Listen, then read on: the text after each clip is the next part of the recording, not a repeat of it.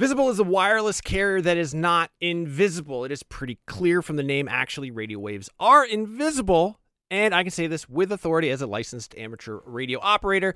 That being said, Visible won't be giving you the power to see light outside the visible spectrum. It's actually way better because having that ability would make getting around very difficult and distracting. What you do get with Visible is unlimited 5G data powered by Verizon. You get one line of wireless, just $25 a month, which is great in these times of economic uncertainty. That is one line for $25, taxes and fees included. So whatever you're doing at this moment, please stop. Switch immediately. Now, monthly rate on the Visible plan for data management practices and additional terms, visit visible.com. Wie geht es Ihnen? Was ist los? It's deinen Freunde, Seth. I'm learning German. Yeah, in case you didn't know what that was. That is me trying to impress you with the little German that I know. Right now, I am actually learning German. I took it in high school. I goofed off the entire time. I did some other language learning apps. They taught me things like where the taxi stand is and how to find a bus, but not a lot of conversational German. Thankfully, that's what Babbel is all about. Babbel teaches you language conversationally, which, let's face it, that is what you want to know anyway. I don't know. When I was in school, you learned like how to count. You learned like the colors. You learned the shapes. Those are all important things, but they don't help you when you're in like Cologne, Germany with Ein Nierenstein, which, by the way, is German for kidney stone. An experience I can unfortunately speak personally to, but I've been using Babbel to learn to speak German again, better than I have before. I actually really like it because it is conversational. It's a little bit more relaxed. One of the things that it does that I really like is it'll sometimes show you what the literal English translation is. And I don't know why, but I find that very helpful in sort of understanding the structure, the grammar of a language and sort of putting myself into that mind space. Since I'm only in Germany for Gamescom, which is like a week and a half, I'm not immersed in the German language. I'm not immersed in German culture. So what I do is the second best thing. I'm taking Babbel. Hopefully this year when I go to Germany, I'll be able to impress all the Germans with how much German I know from learning through Babbel. The app has pronunciation recognition, so you'll be able to learn how to speak better with your accent, how to actually properly pronounce the words. That way you won't get made fun of by a group of older German men because you said Apfelstrudel and not Apfelstrudel. No, it's really cool. I'm going to say right now there is a special limited time deal for our listeners. Right now you can get up to 60% off your Babbel subscription, but only for our listeners, because you guys are the best ones, by the way, at babbel.com/realm. Get 60% off at babbel.com/realm. That is spelled BABBEL.com/realm. Rules and restrictions may apply. Listen. Hello and welcome to Nintendo Voice Chat, IGN's Nintendo podcast. I'm your host, Casey DeFreitas, and this week we will be talking about how Animal Crossing New Horizons is now the Switch's second best-selling game. We'll be talking a ton about Paper Mario because it is the Japanese release anniversary of the original Paper Mario for the Nintendo 64, and of course, a whole lot more. This week I am joined by Per Schneider. Hey. Brendan Graber. Hello. And for the first time, Terry Schwartz. Hello. Terry, you actually reviewed one of the Paper Marios for us. I did. I demanded it. No, I asked very nicely, and they were like, no one volunteers to review Paper Mario Color Splash. You sure can. I guess it was funny because I didn't love it, but I liked it more than Sticker Star. But we had given Sticker Star a higher score, and so I got to my one review experience was the fun joys of navigating how do I explain that I like this more than the previous game, but also explain why my score is lower than the previous review score? I'm only a couple of hours into the new one, though, and I'm really enjoying it. Isn't that a pain, though? I'm sure everyone at IGN has had to deal with that before. It's like, well, I like it more than this one, but they gave that one a really high score, so what do I do? And then, I guess people figure it out like we all do. I don't know how I figured that out in the past. You get the concept of, hey, there are more than one person works at IGN. They have different opinions. Brandon, everyone knows it's not true. Don't worry, Yeah. no one pointed it out in the comments. Not a single person. Back when we were running channels, we tried to make things match up, and like even when you have a small team of people reviewing all the N64 games, you suddenly run into issues. The moment like a PlayStation game gets ported, and you're like, they gave ODT a 9, that's like a 6 for us. And so the moment like it just like trying to make things match up between people broke down after less than a year. What's funny too, because first of all, Casey, thank you so much for having me on this episode, because I love Paper Mario. I love the franchise, and the first Paper Mario game, we'll talk about it later, but it's like tied for one of my favorite games ever. But it is funny because I realized recently it came out when I was 12, and I totally have nostalgia for like it being perfection, because my 12-year-old brain was like, this is a perfect game. And now I'm like an adult and consuming this in a different way. So probably who knows how, if this was the first game that I played, how I'd feel about it. But it's such a special franchise, and I'm glad we get to celebrate it. Yeah, and I'm so glad to have you on this week, not only to talk about Paper Mario, but also I know you're a big fan of Animal Crossing as well. And I think it's pretty big news that Animal Crossing New Horizons is now the second best-selling Switch game. So Nintendo released some financial data recently, and we got a lot of info. Basically, Animal Crossing New Horizons sales have reached 22 million, which is crazy. It's insane, right? And can anyone guess what is beating it out for being the best-selling Switch game? I'm sure everyone. Mario Kart. There we go. Mario Kart 8 Deluxe is the only other one that's better. So that means it's outsold Smash and Zelda and Mario Odyssey, which is insane. Yeah, Mario Odyssey isn't even in the top 5 best-selling Switch games anymore, which is also crazy. Yeah. I know people always consider, games like Legend of Zelda to be system sellers or Super Mario. In the end, it is about Pokemon, Smash Brothers, Animal Crossing, Mario Kart. Those are usually at the top of every generation, unless you have like a Wii Sports or some oddball game thrown into the middle. But like, what's even more notable is, Animal Crossing is not a complete reinvention of Animal Crossing. So it's a little bit like an Animal Crossing Deluxe, right? Like it's the best of all the games, just like Mario Kart is not a new game. It's actually a re-release of the last one. So, it'd be nice to see what happens when they make a really new Mario Kart or a completely new game like that. I think of all the years to have to coast down the fall lineup of not a whole lot there. Having Animal Crossing this year really helped kind of like ride that coaster of like, well, we have a lot of profits this year, so maybe we don't have a giant release title planned for this year that we know of, but things are looking good for them. Well, I think it's so lucky that it came out when it did in a really dark way, because I think in a normal year, would we have seen Animal Crossing have this kind of response where I think what's the stat? 50% of all new consoles were playing Animal Crossing that were sold since its release. But it's at a time when it's coming out where people need to fill their time with something new and exciting. And it's such an accessible game, and everyone was playing it and celebrities were playing it. And so it's like during the pandemic, when you're trying to fill all that time, it makes a lot of sense why this specifically blew up in such a big way, especially more than all the previous installments. It really did get the Corona bump. And if you look at any sort of trend data available out there, if you look at, Twitter released a report on what people searched the most for, or what topics were trending the most. And like Animal Crossing is on all these lists. I have this chart where I show Google search interest in the biggest games, and all of the games on the list are multiplayer games like Call of Duty Warzone or League of Legends, like any of the Fortnite, any of the big games. And then Animal Crossing comes in and it goes like it just also shoots a off the multiplayer charts. game. It is. I know, but it's not a competitive game where you're constantly, you're measuring your rank or looking for versus. Yes, you are very competitive with your island, but no, it was just the right game at the right time. We couldn't travel anywhere, so we wanted to show people our islands. And travel to people's islands. I mean, people were going on dates in Animal Crossing. Like people were meeting on Tinder and then going on Animal Crossing dates. Like I remember reading a Polygon article about how people were specifically buying Animal Crossing to be able to participate in those kind of virtual dates, which I found really funny.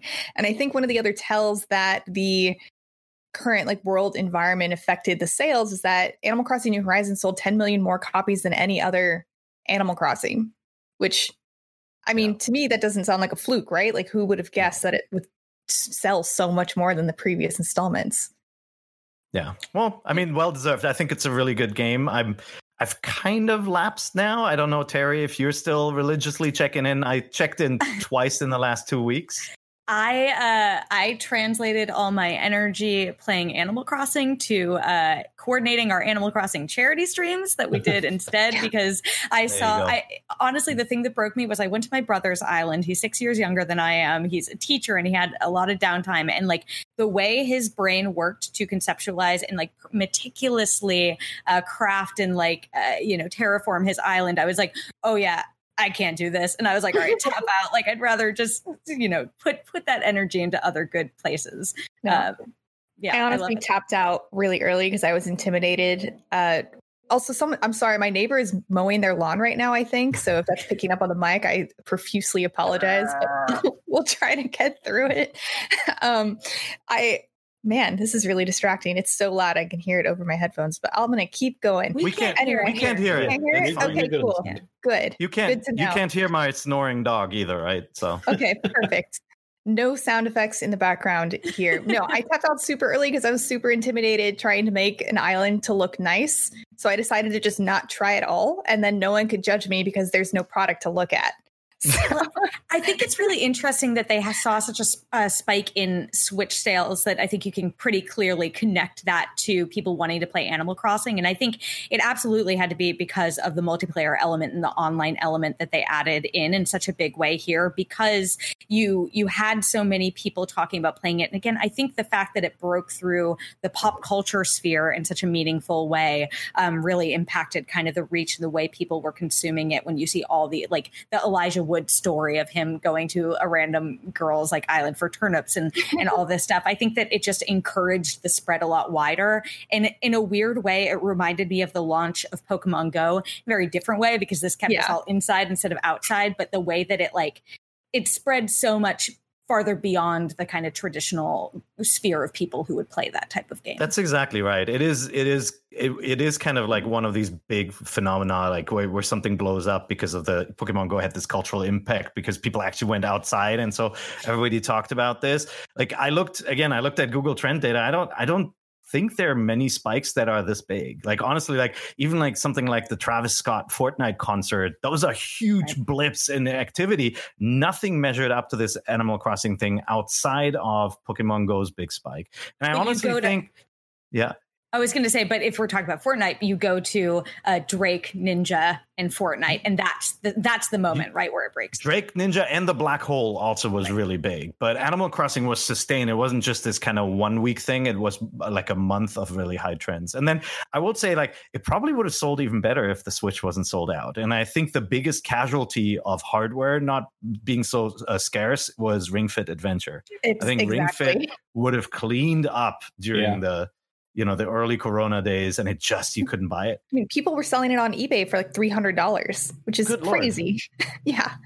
But on that note, even though there was a bit of a shortage and Nintendo probably could have done even better, their year-over-year profits still have risen over 500%, which is insane. So congratulations to anyone who bought like Nintendo stocks in the past couple of years, because it's probably doing super well right now.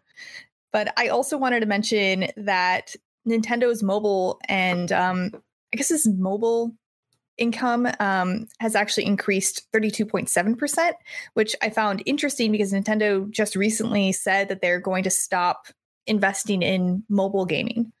I wanted to hear, I don't know, Pear's kind of opinions on that.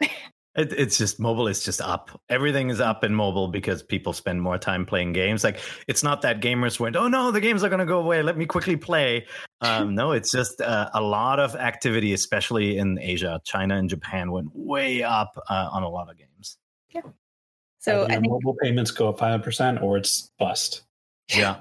And by the way, Japan took a break from playing Human Fall Flat, which is just, I don't know if you've been following it, is this ginormous success in Japan. Oh, wow. No, I should be on the title. On the Switch. Human Fall Flat. Yeah, no, it's the same title in the US as well. It's actually, it's not a Japanese game. Like it got big because it was featured on some big variety show in Japan with some stars. Actually, the PS4 version was, and it just exploded. And on the Switch, it just keeps selling. It's like #1 in the eShop all the time. I need to read about that. Yeah, is it like what the name promises though, like Fall Guys? It's like no. It's falling like flat. it's like Octodad, where you have like a weirdly lanky character. Oh, I think I've seen that. Yeah. Yeah, it's been out for ages, but like it just blew up. And one more thing before we move on to Paper Mario that I wanted to mention is that these sales numbers make Animal Crossing New Horizons better selling than any PS4 exclusive. Not to start anything, I just thought it was an interesting piece of data that I wanted to throw out there. Console Like, war, Casey. I know. It's like, no one's talking about Nintendo in the console war yet. No, I hate console wars. I think they're dumb. Don't do it. I just think it's an interesting data point. Sure. Okay. But Do you think that has anything to do with kind of like the number of key flagship Nintendo games? So they're kind of like more concentrated if you're talking about core Nintendo IPs and how many are released and what you can go to play.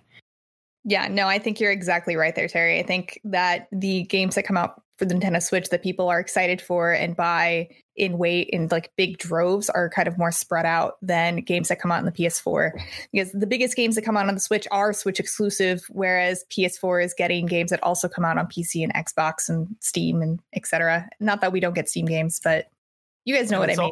Right. And the big difference to the last generation was that Nintendo titles, the big exclusives, were split over two platforms, right? So suddenly you have the Switch with 50 million install base, which is half of what the PS4 has, but it's like you no longer have, people going gaga over a game on DS or 3DS and, not on Wii U. Yeah. RIP. And now we just have this one. But we just talked about how Animal Crossing New Horizons is now the second best-selling Switch game behind only Mario Kart 8 Deluxe. And next up, we will be talking about Paper Mario, and not just Paper Mario the Origami King, but all of Paper Mario, because 10 years ago this week, on August 11th, the original Paper Mario was released in Japan. It actually didn't come out into the US in 2001, but because Origami King just came out and it's fresh in everyone's minds, I figured we'd take this opportunity to talk about a little bit about the history of Paper Mario and our favorite Paper Marios. That includes some video comments that we got from you guys back at home who sent us your video comments. So thank you for those yaps. Guys, Paper Mario. I recently, somebody asked me something about Earthbound 64, and I had to go back into our archives because I did see that game at Space World so many years ago. And as I was looking back at our Space World coverage from there, I saw that we played Paper Mario for the first time at Space World, and the signs all said Super Mario RPG 2. Oh, yeah. And so it was called Super Mario RPG 2 originally. It was supposed to be a direct follow-up to the Square game with already with the changed visuals. And then for the US, the working title was Super Mario Adventure. Huh.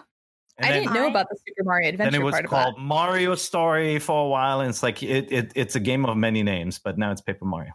My vivid first memory of the Paper Mario franchise was the commercial that they aired on TV around it, because I thought, again, I was like 12 when it came out, but I thought it was the funniest commercial. It played so much into the idea that this is Paper Mario. I don't know if you guys seen it? Do you know what I'm talking about? I don't remember. I'm there. Well, like what happens? It's just, is it?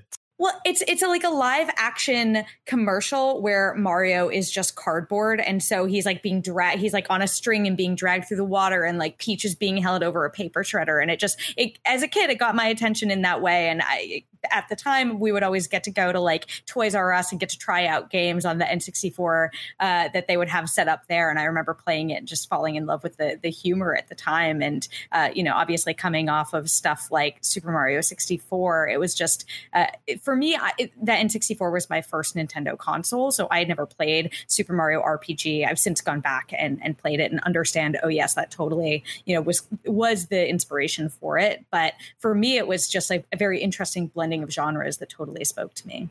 What's really interesting is you go ahead. Shout out to the marketing in general, because I remember the big thing with the commercial was also, if you had the old Nintendo Power issues or the Game Pro magazines, they just had a cutout like scissor thing I'm marking around Paper Mario to say free demo. That's a brilliant move. Awesome. Really funny. Yeah. Actually, I was going to say that game was born out of the limitation that the N64 just couldn't handle the type of like expression and characters that the designers wanted, right? They went from something that looked like Super Mario RPG, like really looked like Mario characters, and then they were trying to do this polygonally, and the characters just didn't look right. And then they're using sprites, and everything looked super flat. And so then they came up with a genius idea and just said, what if it's paper? And then they built that into the game, and like paper can turn sideways to be invisible and squeeze into cracks and all of that. And it's just like this tremendous creativity born out of a limitation of the N64, just not being able to do pretty looking 3D characters. So downside is no more Geno. Upside is great new physics to play with. That's right. But I did want to mention that the original Super Paper Mario RPG was made by Square. And I believe that one of the first concept images they showed Nintendo was Mario with a sword. And they had to rework around that and make it more Mario-like, but they ended up using a similar graphic system. It was the Rare Systems graphic system that Donkey Kong used. So it looked really, really great on the Super Nintendo for its time. And they only went over to Intelligent Systems when they went to Nintendo 64, and because Intelligent Systems was Fire Emblem's developer. So they got a different developer known for great RPGs to start working on the new Super Mario RPG, which is now Paper Mario. And they've continued to work on it since then.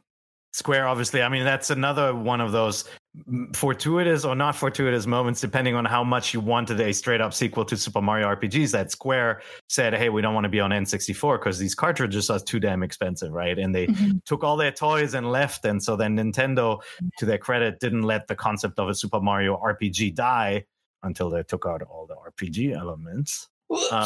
But, they continued them for a while. So that's pretty cool. I'm trying to... So I wanted to also just kind of go down the list. Paper Mario has generally been a pretty well-received game. Paper Mario, obviously, it scored a 9 on IGN. And then the 1,000-Year Door came out in 2004 and scored a 9.1. Also amazing. And if any of you guys want to stop me if I'm on your favorite Paper Mario that you'd like to talk about. All right. 1,000-Year Door.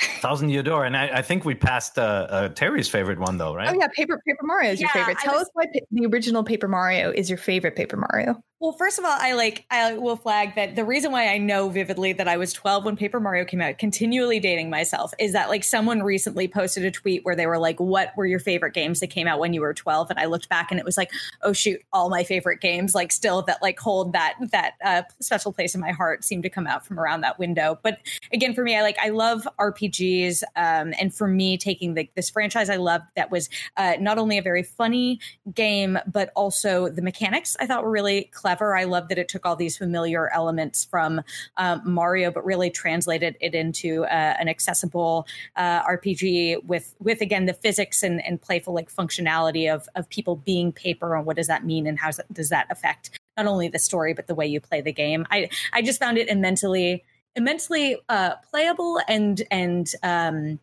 have revisited it every 5 or 10 years if I can since then, and every time, like, again, I have that nostalgia, but still find those things that I love in it there. And I think, for me, holding that so close to my heart, I miss that core RPG element of it as it's become a bit more of like an action RPG, and they've experimented with the combat system a lot since I think post 1,000-Year Door. And every game I'm like, just go back, just like do the spiritual successor to 1,000-Year Door. What is this Origami King combat system?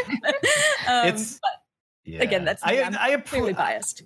I appreciate that they riff on the combat system in some fashion, but so my favorite one is 1,000-Year Door, the follow-up to Paper Mario. I felt like they took everything that was great about the first one, then they added more like crazier scenarios. I loved all the NPC characters that go around with you, having like kind of a second character with you was just really cool. The battle system, obviously with the timed presses. And then, it was a role-playing game, right? Whereas the later games were all action adventures. This one had RPG leveling. Mario went up level by level. And every time you leveled up, you had to decide where you put your points, right? Do you want more health? Do you want more flower points? Whatever. And you had to make these decisions.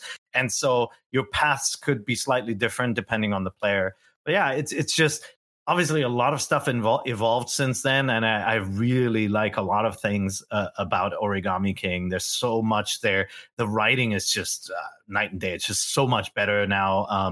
and there's so many clever little mini games and game shows and all of that stuff. But like the battle system just is never as good again as it was when battles counted for something and not just coins. But that skill of knowing when to tap and having that cadence down over the years remains. So knowing when to whack the hammer. I think that was something that Miyamoto came up with for Super Mario RPG originally, and it just kind of stuck with the series ever since. I think he wanted the turn-based combat to have more action in it, so action commands. Brendan, what is your favorite Paper Mario? The next one on the list, Super Paper Mario, but that's only because I've never been a huge RPG person. I don't know what scared me away from turn-based combat and party members. Like, I think it maybe was a feeling of like you couldn't always have everyone in your party at once. And I'm like, no, I love everyone equally. I want them all to be here at the same time. Aww. So even though on the Wii, the Super Paper Mario like kind of was the end of like the RPG, you could still gain levels, but it was like very like behind the scenes. Your attack power would raise a little bit. You get more little health, but like there was no more stat allocation or items to equip. But I still really like the story that they invented with this one. It was like this really weird other dimension, this like really mysterious character. It also is the incarnation of the mysterious Mr. L, the Bizarro Luigi. Yeah, that I really liked when he just became a bad guy for a while. Super Mario had a lot of really interesting characters for sure. Yeah, it was very different, and like going to different universes and seeing like, oh, it's not just about having toads and Koopas and Goombas. Let's go to a samurai world for a bit, or let's go to like this prehistoric caveman world where they'll all say crag in every single word they say. And like, it was almost very similar to Majora's Mask, where there's this ever-present like black hole, like end of the world thing formed behind you, and it's always on your mind. And you think like, you know, spoilers for a long old game, you think like you're supposed to save the world. And then at one point, just like, actually, no, everything got something like the abyss now, where all the world's gone now. Bye. You kind of had to like pick up the pieces. It was such a different change of pace that I really enjoyed. Edgy. The villains were really good too. I remember the villains were pretty well developed. Going past just being Bowser. Shapeshifter one, Mimi. Yeah, that like turned to like a spider. Freaked me. Ugh. I know that liking Super Paper Mario is kind of divisive because it got away from the turn-based RPG that Paper Mario and Super Mario RPG was known for. But I mean, this was actually the first Paper Mario I played. I know I'm terrible. I shouldn't even be here for this discussion. The only Paper Marios I've played are no. I appreciate it. I think that's probably why they stuck with it, right? Because it suddenly became a bit more accessible than just the RPG crowd. Mm-hmm. Like, that's interesting that's how the conversation has turned, because I remember at the time, at least in my limited friend group, like people seem to respond really well to that shift. And I heard more people talking about that, again, within my limited sphere, like pre-Twitter and all that, in terms of, going from Paper Mario. It did. A lot of divisiveness is just really when you pick these games series up. Yeah. Right. Mm-hmm. It did receive an 8.9, which is very great, almost amazing. So it still scored pretty well on IGN. Yeah, take it on its own. It's obviously a really good game, but it's tough always if you're a fan of a franchise and something changes, right? Like Zelda 2 is the biggest example of that. Yeah. People said, I don't want that, even though Zelda 2 is a perfectly fine game and a really cool side story. Yeah, there we go again. I think it's telling, though, that, Casey, what's your favorite part? Paper Mario. I feel unqualified to tell you what my favorite is because I've only played Super Paper Mario and Sticker Star. So Okay. So go back and play Paper Mario. Yeah, I want them to come to the Switch. Please put them on this. A bigger issue too is that there's not a lot of avenues to go back and play these classics. Mm-hmm. I've wanted to play Thousand. Oh, I was going to just say have wanted to play Thousand Year Door for ages. And is it even on Wii U to play, or is it only on GameCube that you would have to go back and play it on? No, you would have to hook up a GameCube. We got one hooked up here. My daughter actually replayed it. I'll drive up. Oh yeah, Wii. Yeah, you can use your Wii. Or you can get on eBay for like $800. Put the tiny disc in. And I have it. Oh yeah, those discs are scary. Out of all of my Nintendo consoles, my GameCube was the only one that started to malfunction. It was the disc reader. It stopped reading discs. Wow. So I no longer have my original purple one. I have a silver one now. I had a Wii break It sounded like a jet engine was like squeaking and stuff in the end. Yeah. I still have my N64, which is my prized possession. So we were talking about be destroyed. Cannot destroy an N64. Yeah. People will be gone and there'll be N64 still turning on everywhere. But I believe its legacy is best controller ever as well, right? GameCube? Yeah. Well, GameCube, yeah. 64 for 300 people, yes. If you have 3 hams, you can go to a different slot. The reason why, Casey, I double checked to ask what your favorite would have been is because, like, I think it's telling that for each of us, the first 3 are the best. Because to me, after Super Paper Mario is when the gimmick started to overtake the franchise, and like you can argue that the gimmick of it being Paper Mario is like kind of core to the DNA. But I think with Sticker Star and Color Splash, and even a little bit to Origami King, again, I'm not super deep into it, but like the gimmick becomes so part of like, here's what sets this one apart. That, you know, I think the last 2 before this, I don't feel qualified to speak to Origami King yet because I haven't beat it. But the last 2 for me just were lacking for the legacy of the franchise. I think another interesting to point out is that I think when Intelligent Systems made a demo for Super Paper Mario for the Wii, when they presented it to Miyamoto, he said it was an exact copy of the original Paper Mario and put them back to the drawing board. And they came back again with a kind of like updated one. And then he said it was boring. And then they completely redid it and came up with a totally different concept than the original. So, or maybe that was different. Miyamoto is not an RPG guy, so you know, but it means that people keep trying new stuff, and once in a while you get Mario and Luigi Paper Jam. Which actually, I think this was. I'm talking about Sticker Star. I'm talking about Sticker Star, not Super Paper Mario. Sorry, apologies. I see. Yeah, all the comments were Sticker Star. Sticker Star could have spent a little longer in the oven too. So and to Eric's point, though, this was also kind of a merging, like a diverging paths moment when the Mario and Luigi franchise kind of broke off as the RPG franchise, whereas Paper Mario went off to the more adventure, almost adventure puzzle by this point, not even action adventure, because a lot of it's just like solving these combat scenarios. But then we had Mario and Luigi, and then the Superstar, Partners in Time, Inside Story, Dream Team, and like that still kept the level ups, the turn-based combat, and they've had their share of gimmicks too, but they've at least kind of stayed true to the you will level up and you will gain experience and you will have these turn-based scenarios, even if it's simplified. Do you think that's something to the fact that those were largely handheld versus console? Did they not feel like a core Nintendo, I don't know, RPG could sell consoles in the same way if it was a more traditional JRPG format? Who knows? Interesting point. It might also be intelligent. Maybe Intelligent System doesn't want to make those types of games, right? Like, the Paper Jam was made by Alpha Dream, and they only made those types of games, right? They're out of business now, right? Like the whole Mario and Luigi franchise is gone. But sometimes it's also the developer's preference, right? If you get a strong game designer who says, you know what, I'm bored with RPGs, I want to do more action-oriented stuff, you get different games. Yeah. And I just wanted to quickly finish running off these scores that Paper Mario has gotten. Super Paper Mario got an 8.9, Sticker Star got an 8.3, Color Splash got a 7.3, Mario and Luigi Paper Jam, I completely forgot it existed. I don't know what score it got. Like a 6. It's a 6. It wasn't good. And then the Origami King got a 7, which is good. And it may have, if we still had our old IGN scoring, it might have scored better than Color Splash. I don't really know. But it is good. They're both good either way.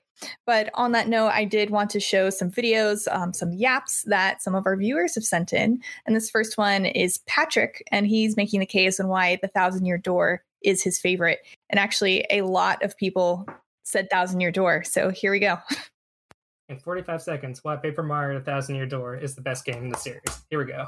The battle stage with its interactive audience, how they throw items on stage, or sometimes you have to smack them out of the audience if they're troublemakers. So cool. The integration of paper abilities, turning the paper airplane, bow to tube, is just so creative. The CD nature of Rogueport is such a cool world to explore. And the fact that they use the piñatas from Mario Sunshine as gangsters is so funny. You can get a Yoshi that has different colors depending on when you load the game. It's so cool. There's this completely optional partner to be found in the game that's secret. That's awesome. If you equip a Wario and Luigi badge together, those color combinations turning into Waluigi, it's just so good. So good. What a good elevator pitch. There's so much stuff in that game that I forgot about so much of that. Well, thank you, Patrick, for your video comment. We appreciate it. And this next one is from Andrew. And his favorite is also the 1,000-Year Door, but he makes a case for the Origami King instead. As far as Paper Mario goes, I know everybody tends to say that 1,000-Year Door is their favorite, and I totally get that and understand it. But and it really is mine too. But Origami King has been so good. The Bomb section really kind of messed me up for a day or so, and there's just a lot to like about that game. But I will say this: I know everybody wants 3D World, Mario 3D World, to come from the Wii U to the Switch, and I do too. But good grief, I would not be sad if Color Splash, Paper Mario Color Splash, came over to the Switch as well, because that is a dang good game and totally underrated. Anyway, thanks for having me. See ya. Would you say Color Splash is underrated, Terry? I would sooner get 1,000-Year Door or original Paper Mario or Super Paper Mario over versus like a more recent game. Okay. Because I just, we haven't been able to as accessibly play those games recently versus it doesn't feel like Color Splash was too far distant for me, though maybe easier to port over ultimately for the Switch system. Yeah. No, I think, look, it depends on what kind of RPG, what kind of battle systems you like too. I think there are a lot of people who are not loving the kind of like the turny puzzle style of Origami King, and there's some people who really like that. And same with like card battle systems. There's some people who just loathe them. Thank you so much for your video comment, Andrew. And this last video is from Adarsh, and he's making a case for Super Paper Mario, like Brendan. Oh my God, the Dragonite. I love it. Hey, NVC crew. Huge fan of the show here. So my favorite Paper Mario game is actually kind of a controversial pick, and it's Super Paper Mario. I think the reason I like this game so much is because I grew up playing it, so I have a sort of nostalgic connection to it. But more importantly, I just really love the story and the characters and the world in this game. I think all those aspects are just spot on. And it's probably my favorite story in any Mario game, not just, any Mario RPG. And also, I wasn't really a fan of the action-adventure elements of the newer games, so I really like how this game sort of simplified those elements and made me appreciate the story even more. And so, yeah, that's my pick for my favorite Paper Mario game. Good. Thank you. Yeah. Thank you so much for all of your yaps. Look out for another article asking for yaps later. I know I'm saying yaps. You might be saying, what is a yap, Casey? A yap is a video comment that you can leave to us at the bottom of our articles on IGN.com. And I will post in our Facebook group, the Nintendo Voice Chat podcast forums, whenever those call out goes. So look out for that article and look out on our Facebook group for your chance to be featured on Nintendo Voice Chat next week. And with that, we just finished talking about Paper Mario. Guys, thank you so much for joining me to talk about Paper Mario and kind of like the history of the series a little bit. It was a tiny, tiny little like dive into it, but not a deep dive, but hopefully you learned some things that you didn't know before. And now let's move on to some more news. And the first piece of more news is, I like to call this section, is that Oceanhorn 2 is coming to Switch. I don't know if any of you are familiar with this. I heard that Jose hated this game, so I think it's kind of funny to bring it up. I'm sorry, Jose. But apparently Horn, somewhere Jose is like, no, I don't know why, but no. It's a disturbance in the force. So I first saw some videos of Oceanhorn on Facebook. It was an ad or something. I was like, wow, this game looks a lot like Zelda. And I think that's kind of where the interest of this game is picking up. Oceanhorn 2, Knights of the Lost Realm, has been an Apple Arcade exclusive for a while, but is now coming to Switch this fall. I know Brian said that the original one didn't translate that well when it came to Switch because it was very obviously made for mobile, but maybe the second one might be a little different. Per, I know you've played them a little bit. I've only played the first one. I've been meaning to play the second one on Apple Arcade. It looks like Wind Waker, but the gameplay is very different. It's less about like this freeform exploration. They're competent games, but they're, it's a good approximation of a Wind Waker like adventure for a phone. And so the moment you put it on the Switch, it suddenly sits next to these sprawling adventure games, and like, We'll see. Maybe the second one is just upgraded so much that it can hold its own. I'll play it. I guess we'll check it out when it comes out. And this next piece of news is that Crash Bandicoot 4, It's About Time, may be coming to Switch. So we know it's coming to the PS4 and Xbox One on October 2nd. And Sane Trilogy also came to Switch about a year after its PS4 release. But someone found some placeholder code on the game's website for the Nintendo Switch version. So how likely do you think this information is to be true? Well, I don't know if the placeholder code is the giveaway because, you'd have to compare it to other entries on that website and see whether that placeholder code is just always visible, always in the back end and not just for this title. But this person may have done that. But Crash just does well on, any of these platform games just do really well on Nintendo Switch. And so, yeah, it makes sense. I think it's very likely this will come over. Yeah, I don't think anyone would be upset about it at all. And lastly, we only have one piece of news this week, and that is that Nintendo's Breath of the Wild amiibo of Mifa and Rally may be getting reprints. So this is also kind of like a dubious source, but this was found on Nintendo's consumer product certificates of compliance page. So they applied for another certificate to create these amiibo. So they might be getting reprints. But why? But why? I don't know. That's the question. Is there a Zelda game coming out? Everyone's going to scream, Breath of the Wild 2. That's it. Yeah, it's coming. But confess something that it feels like it's the wrong place to do it, especially. This is always the best place to confess things.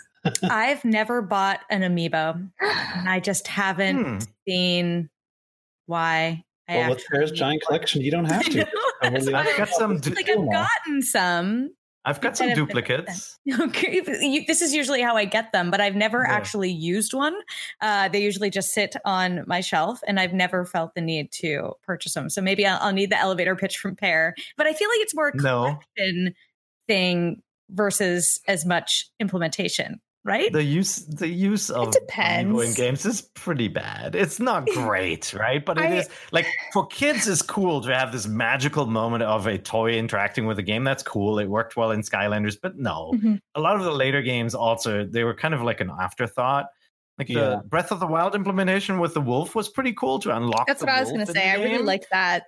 And then if you scanned any others, like items and fish and whatnot would fall from the sky. That was pretty fun. You get some unique loot that was pretty cool. Yeah. Having the Fierce Deity armor was really awesome to have in Breath of the Wild. Yeah. But they're all about, they're cool figures. They look really good. My priorities are instead of buying a bunch of amiibo, I could buy a Gudetama bowling ball, as you see behind me, that I'll never use, instead of a bunch of amiibo I'll never use. So, it goes somewhere, but... Yeah, I figured why not on NVC, my first appearance, to admit to Pear that I have never used an amiibo. I've only bought a handful myself, so you're forgiven. Do you have the Monster Hunter ones, Casey? I only have one of them, and that's because Logan very kindly gifted one to me for Christmas last year. Thank you again for that. I really appreciate it. And I didn't buy the other ones because Pear already had them all. So. You can take off the little riders and switch I know. them between whatever the dragons are called. Rathalos and Rathian, and then you got Barioth, and there you go. But I do really regret not buying those because when they first came out, you could actually get them on Amazon for $13 each. And now I'm sad I didn't do it. But hey, maybe they'll do a reprint someday. Maybe when Monster Hunter Stories 2 comes out for the Switch.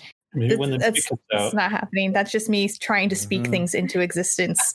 What are movies, Brendan? When are we going to get those again? He's just shaking his head. No. But that is about all the news for this week. So let's move on into games coming out this week, including Volta X coming out on the 12th for $20. And it is a cute mech kaiju battling game with a cool painterly art style. I actually played this game at E3 last year when we actually could go to E3 and play games in person. And I thought this was really cute. It basically, so the mech, so you're playing like a little chibi animal and you have to go to different rooms inside of a mech to do things. So how do I explain this? It's more kind of like a strategy game where you kind of have to strategize where you go to start doing processes within the mech. FTL, there we go. And to battle someone and you have PvP, so you can fight someone doing the same thing. And I had a lot of fun with it. I thought it was really interesting. I think it's worth a look. Let's check it out. And this next one is Feria. Have any of you played this game? I haven't played it. It just looks really nice. Really pretty, good-looking hex-based board game, basically, right? With cards. Mm-hmm. It looks very Casey. I know. I desperately want to play it. I was hoping we would get a code, but we haven't. So maybe I'll just buy it tomorrow. Splurge. We'll see. It is one of Tom's favorite digital card games. I know, that's what makes me really want to buy it. And like Tom and I are we are quite on the same page with games. If it's a genre that I like and Tom likes it, I'm going to like it. So I feel like I need to get it. It does say this is one of Tom's favorite digital card games ever, but yeah, I need to check this out.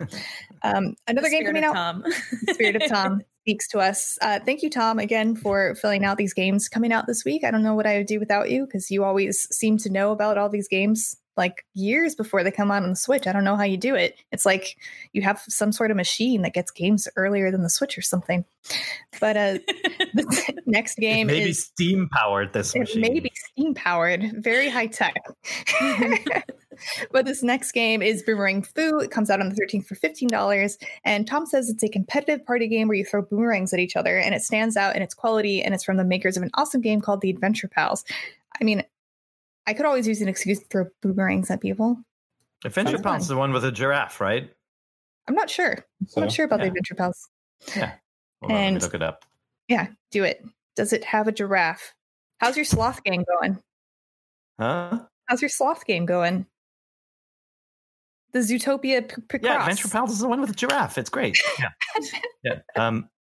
I'm not playing that right now. I went back to Picross S4. I'm not playing my sloth game. I'm sorry, making fun of my sloth game. I wasn't making fun of it. It was just a key kind of figure that I remember seeing from the game. Lastly, the last game coming out this week that Tom thought was worth mentioning is Double Quick Heroes, out on the 13th for $22, and it is a rhythm shoot 'em up where you're a band driving a car through a zombie apocalypse, killing enemies with the power of rock. This sounds fun. Rock in all caps. Yeah, all cap rocks. He says it's a unique idea with great reviews from its early access period on Steam. You're showing us Adventure Pals? No, that's your sloth game. That's my sloth game. But now we're kind of already on the topic, so we were just talking about games out this week, which includes Volta X, Feria, Boomerang Fu, and Double Kick Heroes. But let's talk about games you were actually playing this week. Brendan, why don't we start off with you? What are you playing? Sure. One of them is Fall Guys, because I can't get enough of that. I know it's not on Switch, and I really hope one day it gets ported because it's pretty much like a Mario Party minigame battle royale meets a game show. Yeah. And it's just stupidly fun. And there's just there's an amount of skill, but there's just more chaos. And I love chaos in minigames, like playing when Smash with items on. I like being able to adapt to crazy things. The other game I'm playing is not technically legitimate. It is a mod of a ROM for Banjo-Kazooie. It is called Banjo-Kazooie and the Jiggies of Time. We mentioned this on NVC a couple of weeks ago. Just so Nintendo knows, I own a copy of Banjo-Kazooie. This is all legit. His name's not really Brandon either. But yeah, it's made by Mark Kirko. He's done some other mod work in the past, and this is like a full-fledged mod of Banjo-Kazooie in the Ocarina of Time universe, and every area of the game has been like revamped into a collectathon world. It's a lot of fun. I haven't beaten it yet, but it's really challenging. So can you tell us a little bit more about the gameplay? Like how does it play more like Zelda or more like Banjo-Kazooie? It is like your Banjo-Kazooie, but the worlds are you walking through Ocarina of Time. Okay. And there have been some, revisions to areas, some additions to make it more collectathon friendly. So, but then like there's lots of Easter eggs everywhere. You can find little like game cartridges and like box art hiding in every corner. There's a giant statue of Diddy Kong in Kakariko Village. I don't know why. But there are actually some really challenging areas of like figuring out where to get all the jiggies, all the notes and stuff. Like you have to like platform across some pretty crazy areas. But it's also cool because like they take ideas of like you only saw bits and pieces of Hyrule Castle, but in this one you get to actually climb to the very top of the castle and find a Jiggy on top. So there's some really fun imagining, like all the music's redone. So it's got that like Grant Kirkhope kind of feel to it, but it's the Ocarina of Time music. And it also like shifts as you go underwater. You get that like classic, like mellow feel. When you go underwater, the music changes. And there's some other like additions to like, you can hear like Link to the Past music in some places, but it's really well thought out. It's very amazing. And if you like Banjo-Kazooie, ukulele, or any collectathon games, and you have access to a emulator, then yeah, give it a check out. Thanks for sharing, Brendan. Now, Terry, what are you playing? So I weirdly am playing the Final Fantasy IX port on Switch. So I had gone back a couple months ago at this point, and I had never played Final Fantasy VII, and so I played the Switch version, which I know is weird, but like the Switch is the best console, and I would play anything on Switch over anything else for how just enjoyable it is to play that console wherever I want. So my husband has never played Final Fantasy IX, and we wanted something to play together. And so after I beat Final Fantasy VII, instead of playing Final Fantasy VII Remake like a normal sane person, which I bought but have not played yet, we decided to get Final Fantasy IX, and so we've been playing it through. We've been doing it kind of in dribs and drabs, but we had to leave the house a little bit, and so we went to like Joshua Tree in the middle of the desert and just played video games for a couple of days. And my plan was to play Paper Mario Origami King, which I also am like a couple hours into, but really we got to the point in Final Fantasy IX where like it gets good. We're almost done with the disc 3 portion and all that. So in all my free time, instead of Fall Guys or Paper Mario or doing like any other number of things I should be doing, I've been playing Final Fantasy IX with him instead, and it's really fun. The port is weird, though. I don't love it, but the game is great. What's weird with the port? So I went from playing the FF7 port, which I thought was really well done and just well optimized for like a modern gaming experience that kind of got rid of some of the things like the lag in between battle, like that it could take for a battle to start, and all of these elements that, you know, going back to the actual disc version of those games can sometimes be hard in a modern day. Apparently, which I did not realize, the FF9 port is from the mobile version, the mobile port of Final Fantasy IX, which makes a lot of sense because I wouldn't call it the smartest port. A lot of the stuff you have to go through like the start menu to make changes instead of just being able to press like the R and L triggers.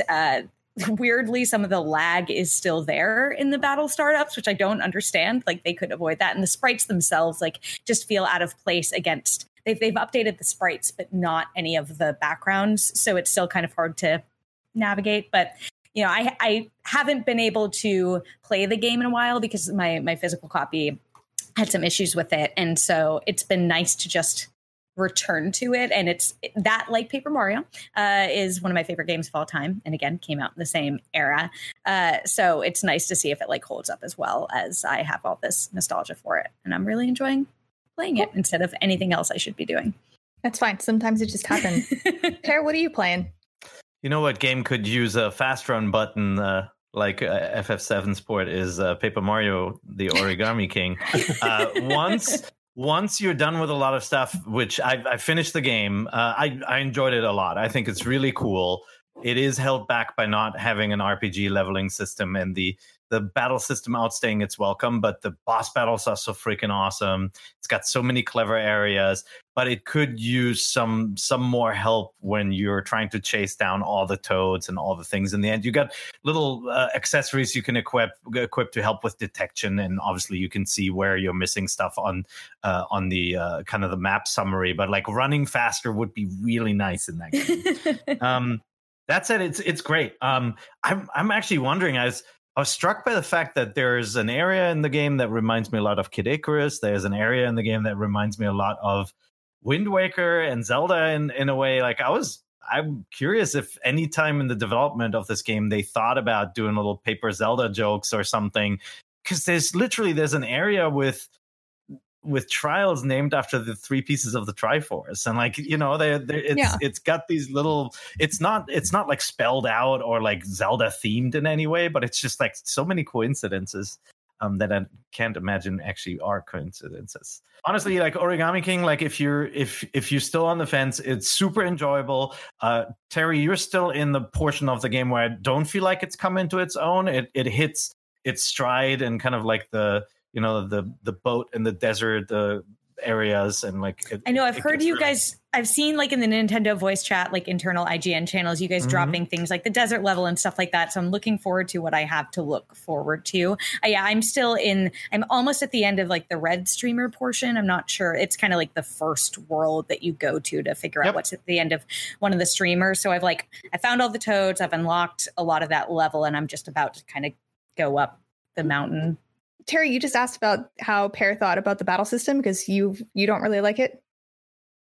Yeah, I've heard that everyone really likes the boss battles, so I haven't gotten to that point yet. I've whacked some big paper mache Goombas and what have you, but I feel like I'm on the brink of the actual boss battle, and I'm excited to see like what it is about them that people like so much. So no spoilers, anyone. Yeah, the regular battles just don't get better because you have two types of attacks, basically.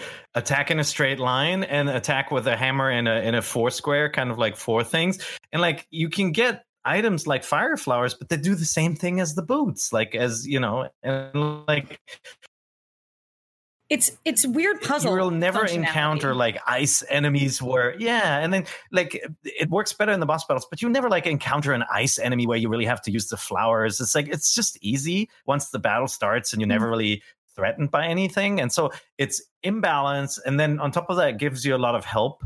So if you don't like the battle systems, always pay the toads money so that they solve part of the puzzle for you.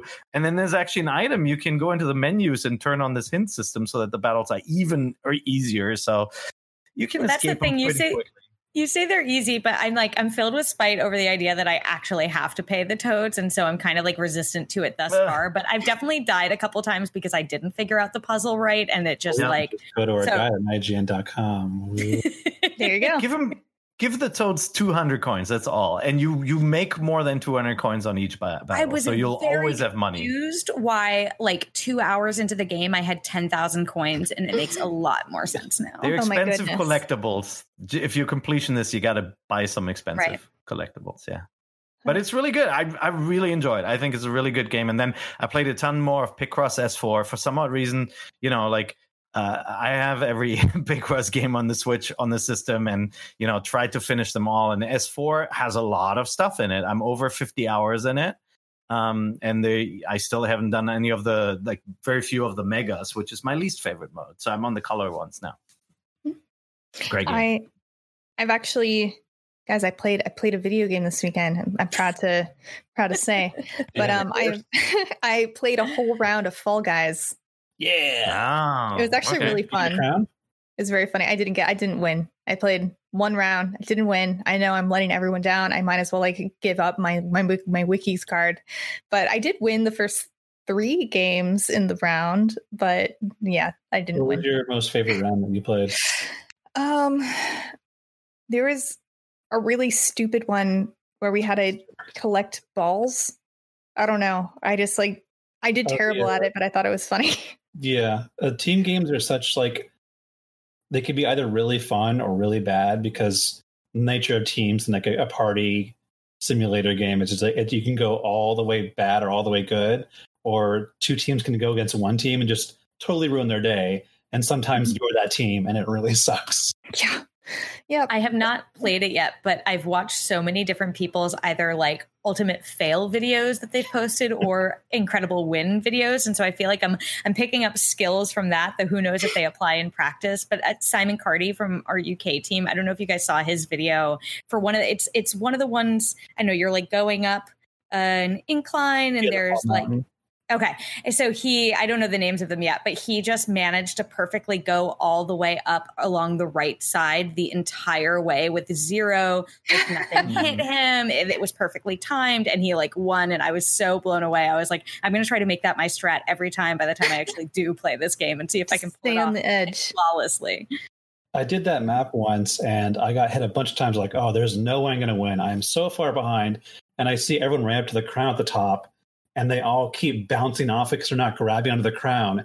and I'm watching like literally like 8 other people just bounce off and fall into the pit. I'm like, oh, I guess I won. Perfect. So Fall Guys is a fun game that is unfortunately not on the Switch, but I did play a Switch game, played some Slay the Spire, which I guess I don't need to tell you guys anymore. But I also played some Clubhouse games when our power went out the other day for a couple of hours. So that was fun. Always keep your Switches charged just in case your power goes out. And with that, let's move on to question block. And this first question, or I guess it's not really a question, it's more of a PSA, which I do appreciate, from Nate in Minneapolis. And he says, long time, first time, just wanted to pass along that after I heard last week's show about the Nintendo Switch Online vouchers that expired after a year, womp womp, I realized I had them and they'd expired and got in contact with Nintendo customer service as soon as I could. They were very courteous and extended the vouchers by a week for one time only. Fire Emblem 3 Houses and Paper Mario Origami King are now safely downloaded on my Switch, and I cannot describe how happy I am about that. Now I just have to get through my backlog, which includes finishing Super Mario Odyssey, Tales of Vesperia, and starting Zelda Breath of the Wild first. Thanks for the show. You guys are so great to listen to, and I'm glad I can keep listening while we are quarantined. Stay safe. Nate. Thanks, Nate. We appreciate that. Nate. Thanks, Good Nate. tip. There's just fun games to still play. You have a lot of time for this. Yeah, exactly. Yeah. Good games to have a lot of time to play. And this next question is from Trey Craig, and he says, if Nintendo were to release a collection similar to Rare Replay based on Nintendo 64 games, what games would you want? You can only pick 5. I can go. Go pair. Yeah. You're prepared. Banjo-Kazooie, Blast Corps, Banjo-Tooie, Diddy Kong Racing, GoldenEye. I'm trying to think. But no, you go, Brendan. No Zelda. I guess you can play all those Zeldas on other systems. Yeah. So go ahead, Well, this Brendan. is just. Oh, I see. If Nintendo, I misunderstood. I thought it was Rare games. Okay. I mean, I'd still think I'd take one of those Rare games. Yeah, I'd still want Banjo-Kazooie, but then of course I would take some of the Zelda games into it too. I don't know. Okay. And 64, you would want Paper Mario, right? Yeah. And Mario 64, you gotta have it. Paper Mario, Mario 64, GoldenEye. So some of my favorites are. So you know what's funny? Speaking of rare games, Donkey Kong 64, right? Which is like a game that's very controversial to me now because I had so much nostalgia for it at the time, but it's like kind of a terrible game. Like it's very unplayable, but still, I don't know. Again, I've never beat it. People who love it. So unplayable, so I could now. I could tolerate it. There are people named Barrett Courtney who also love it. There's fun to be had. There's clever stuff in it. It's just so overbearingly about collecting stuff, right? Whereas like Banjo-Kazooie is so clever by comparison. Like it has the collectathon stuff built in, but it has so much more to offer. I would definitely want Banjo-Kazooie in a collection like that. I'd actually want Banjo-Kazooie, another smaller tier, but still good collectathon. Rocket, Rubbing on Wheels. That's a really good one. Yeah. Space Station Silicon Valley from the makers of Grand Theft Auto would be a good one. And then obviously, like, look, Nintendo first party stuff is all great, right? What about Pokemon Snap, buddy? I would. Yeah. Pokemon Snap, a game you can beat in 2 hours, but every time I'm like, I remember how to catch like that Grimer or whatever. Every single thing. Take Star Fox 64, F-Zero X. Those are all fantastic games. And then you've got Mario Kart 64 too. I miss all good. Okay, I think my 5 would be Majora's Mask. I feel like Ocarina of Time on a 3DS is fine, so I'm going to keep it there. Yeah. So I'm just going to have Majora's Mask on the 64 and Mario 64, Mario Party 2. Yeah. That's a good one too. I didn't even think about that. Banjo-Tooie. I'm sorry. And and then I have the 5th game I have to think about. Maybe Pokemon Stadium 2. Yeah. Mickey Speedway USA. No, that's a good pick. No. Those are my 5. But look, it's hard to go down to 5. It is. Once you do so first hard. party and third party, like I had to be choosy just to pick 5 rare games. But yeah, that's going to be tough. There's too many. There's too many good 64 games. I miss them. I want them. I want that library on Switch. We have so much time to play, and it existed on the Wii U. Like, please. Yeah. Yeah, Please, just put it. Nintendo. I know you're Just do it. listening, Mr. Nintendo, boss of all things Nintendo. Just give it to us. And then we have one more question for this week, and this one is from Greg B. What is the one question that you wish we would ask that we haven't? I should take this one, right? Yeah, go for As it. my first time getting. No, I'm kidding. Yeah, Go ahead, yeah. No. I mean, I think the question you should ask is, Pear, will you in 1 hour tell me how great the role-playing game Live Alive is from Squaresoft for the Super Famicom, and how it's a tragedy it hasn't been brought back? That's what you should really ask. 1 hour. Mhm. Here's the question. You always say get the thing, but what is the thing? That's the question you should be asking. Yeah. What is the thing? You And should is ask it even us. attainable?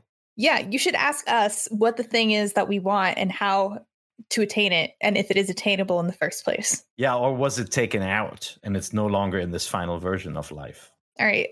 Enough about wizards. You should ask us what would we do if a mage cast a spell on us? That's totally different from what you guys have been asking so Or far. a warlock. Or a witch? Or a warlock. Or a witch. Yeah. Mhm. Or I don't know. I'm trying to think of other things that cast spells, but I'm drawing a blank. There's lots of things that cast spells. Sorcerer Supreme. Sorcerer Supreme. There we go. That's the question you should be Warlocks. asking us. But Terry, Brendan, and Pear, thank you so much for joining me on Nintendo Voice Chat this week. I really appreciate it. I'm so glad we can finally get you on, Terry. Thank Let me you tell for you. having me. This was a dream, that was so great. I appreciated it. It's been a long time coming. We've been trying to get her on since like the April. I don't know. It's been a while. It's been a couple. Terry is super busy doing a lot of different awesome things. But Brendan, I canceled a meeting with our publisher to make us here, and Ooh, I'm going to tell him. honestly, priority. No. No, he knows. He knows. I'm sorry, but thank you so much. Anyway, that is all for NVC. Remember, you can submit your own questions to nvc@ign.com or submit them on our Facebook page, the Nintendo Voice Chat Podcast Forums on Facebook, of course. And you can catch NVC every Thursday at 3 p.m. on your favorite podcasting platform, ign.com or YouTube. And remember, Nintendo Voice Chat is the only place you can. Get the Get thing. the thing. Hey there, this is Justin Bartha. I made a funny new podcast, King of the Egg Cream. It has the greatest cast in the history of podcasts with actors like Louis Black, I'm torn by my feelings for two women. Bobby Cannavale, You can eat it, or if someone hits you, you can put it on your cut. Melanie Linsky, I wonder what these marvelous things are that look just like boiled chicken feet. Jason Ritter, I can break things and pick locks and kill people. Michael Stuhlbarg, The whole point is to inspire people that they should make themselves better. Ari Grainer, No, don't whet its appetite. What are you, an idiot? me, Justin Bartha, That's not just any egg cream, that's a Lemke's special. and all narrated by the hilarious Richard Kind. This is the story of Harry Dalowitz and how he rose from nothing to become New York's King of the Egg Cream. So if you like funny true stories, come listen to King of the Egg Cream, available wherever you get your podcasts.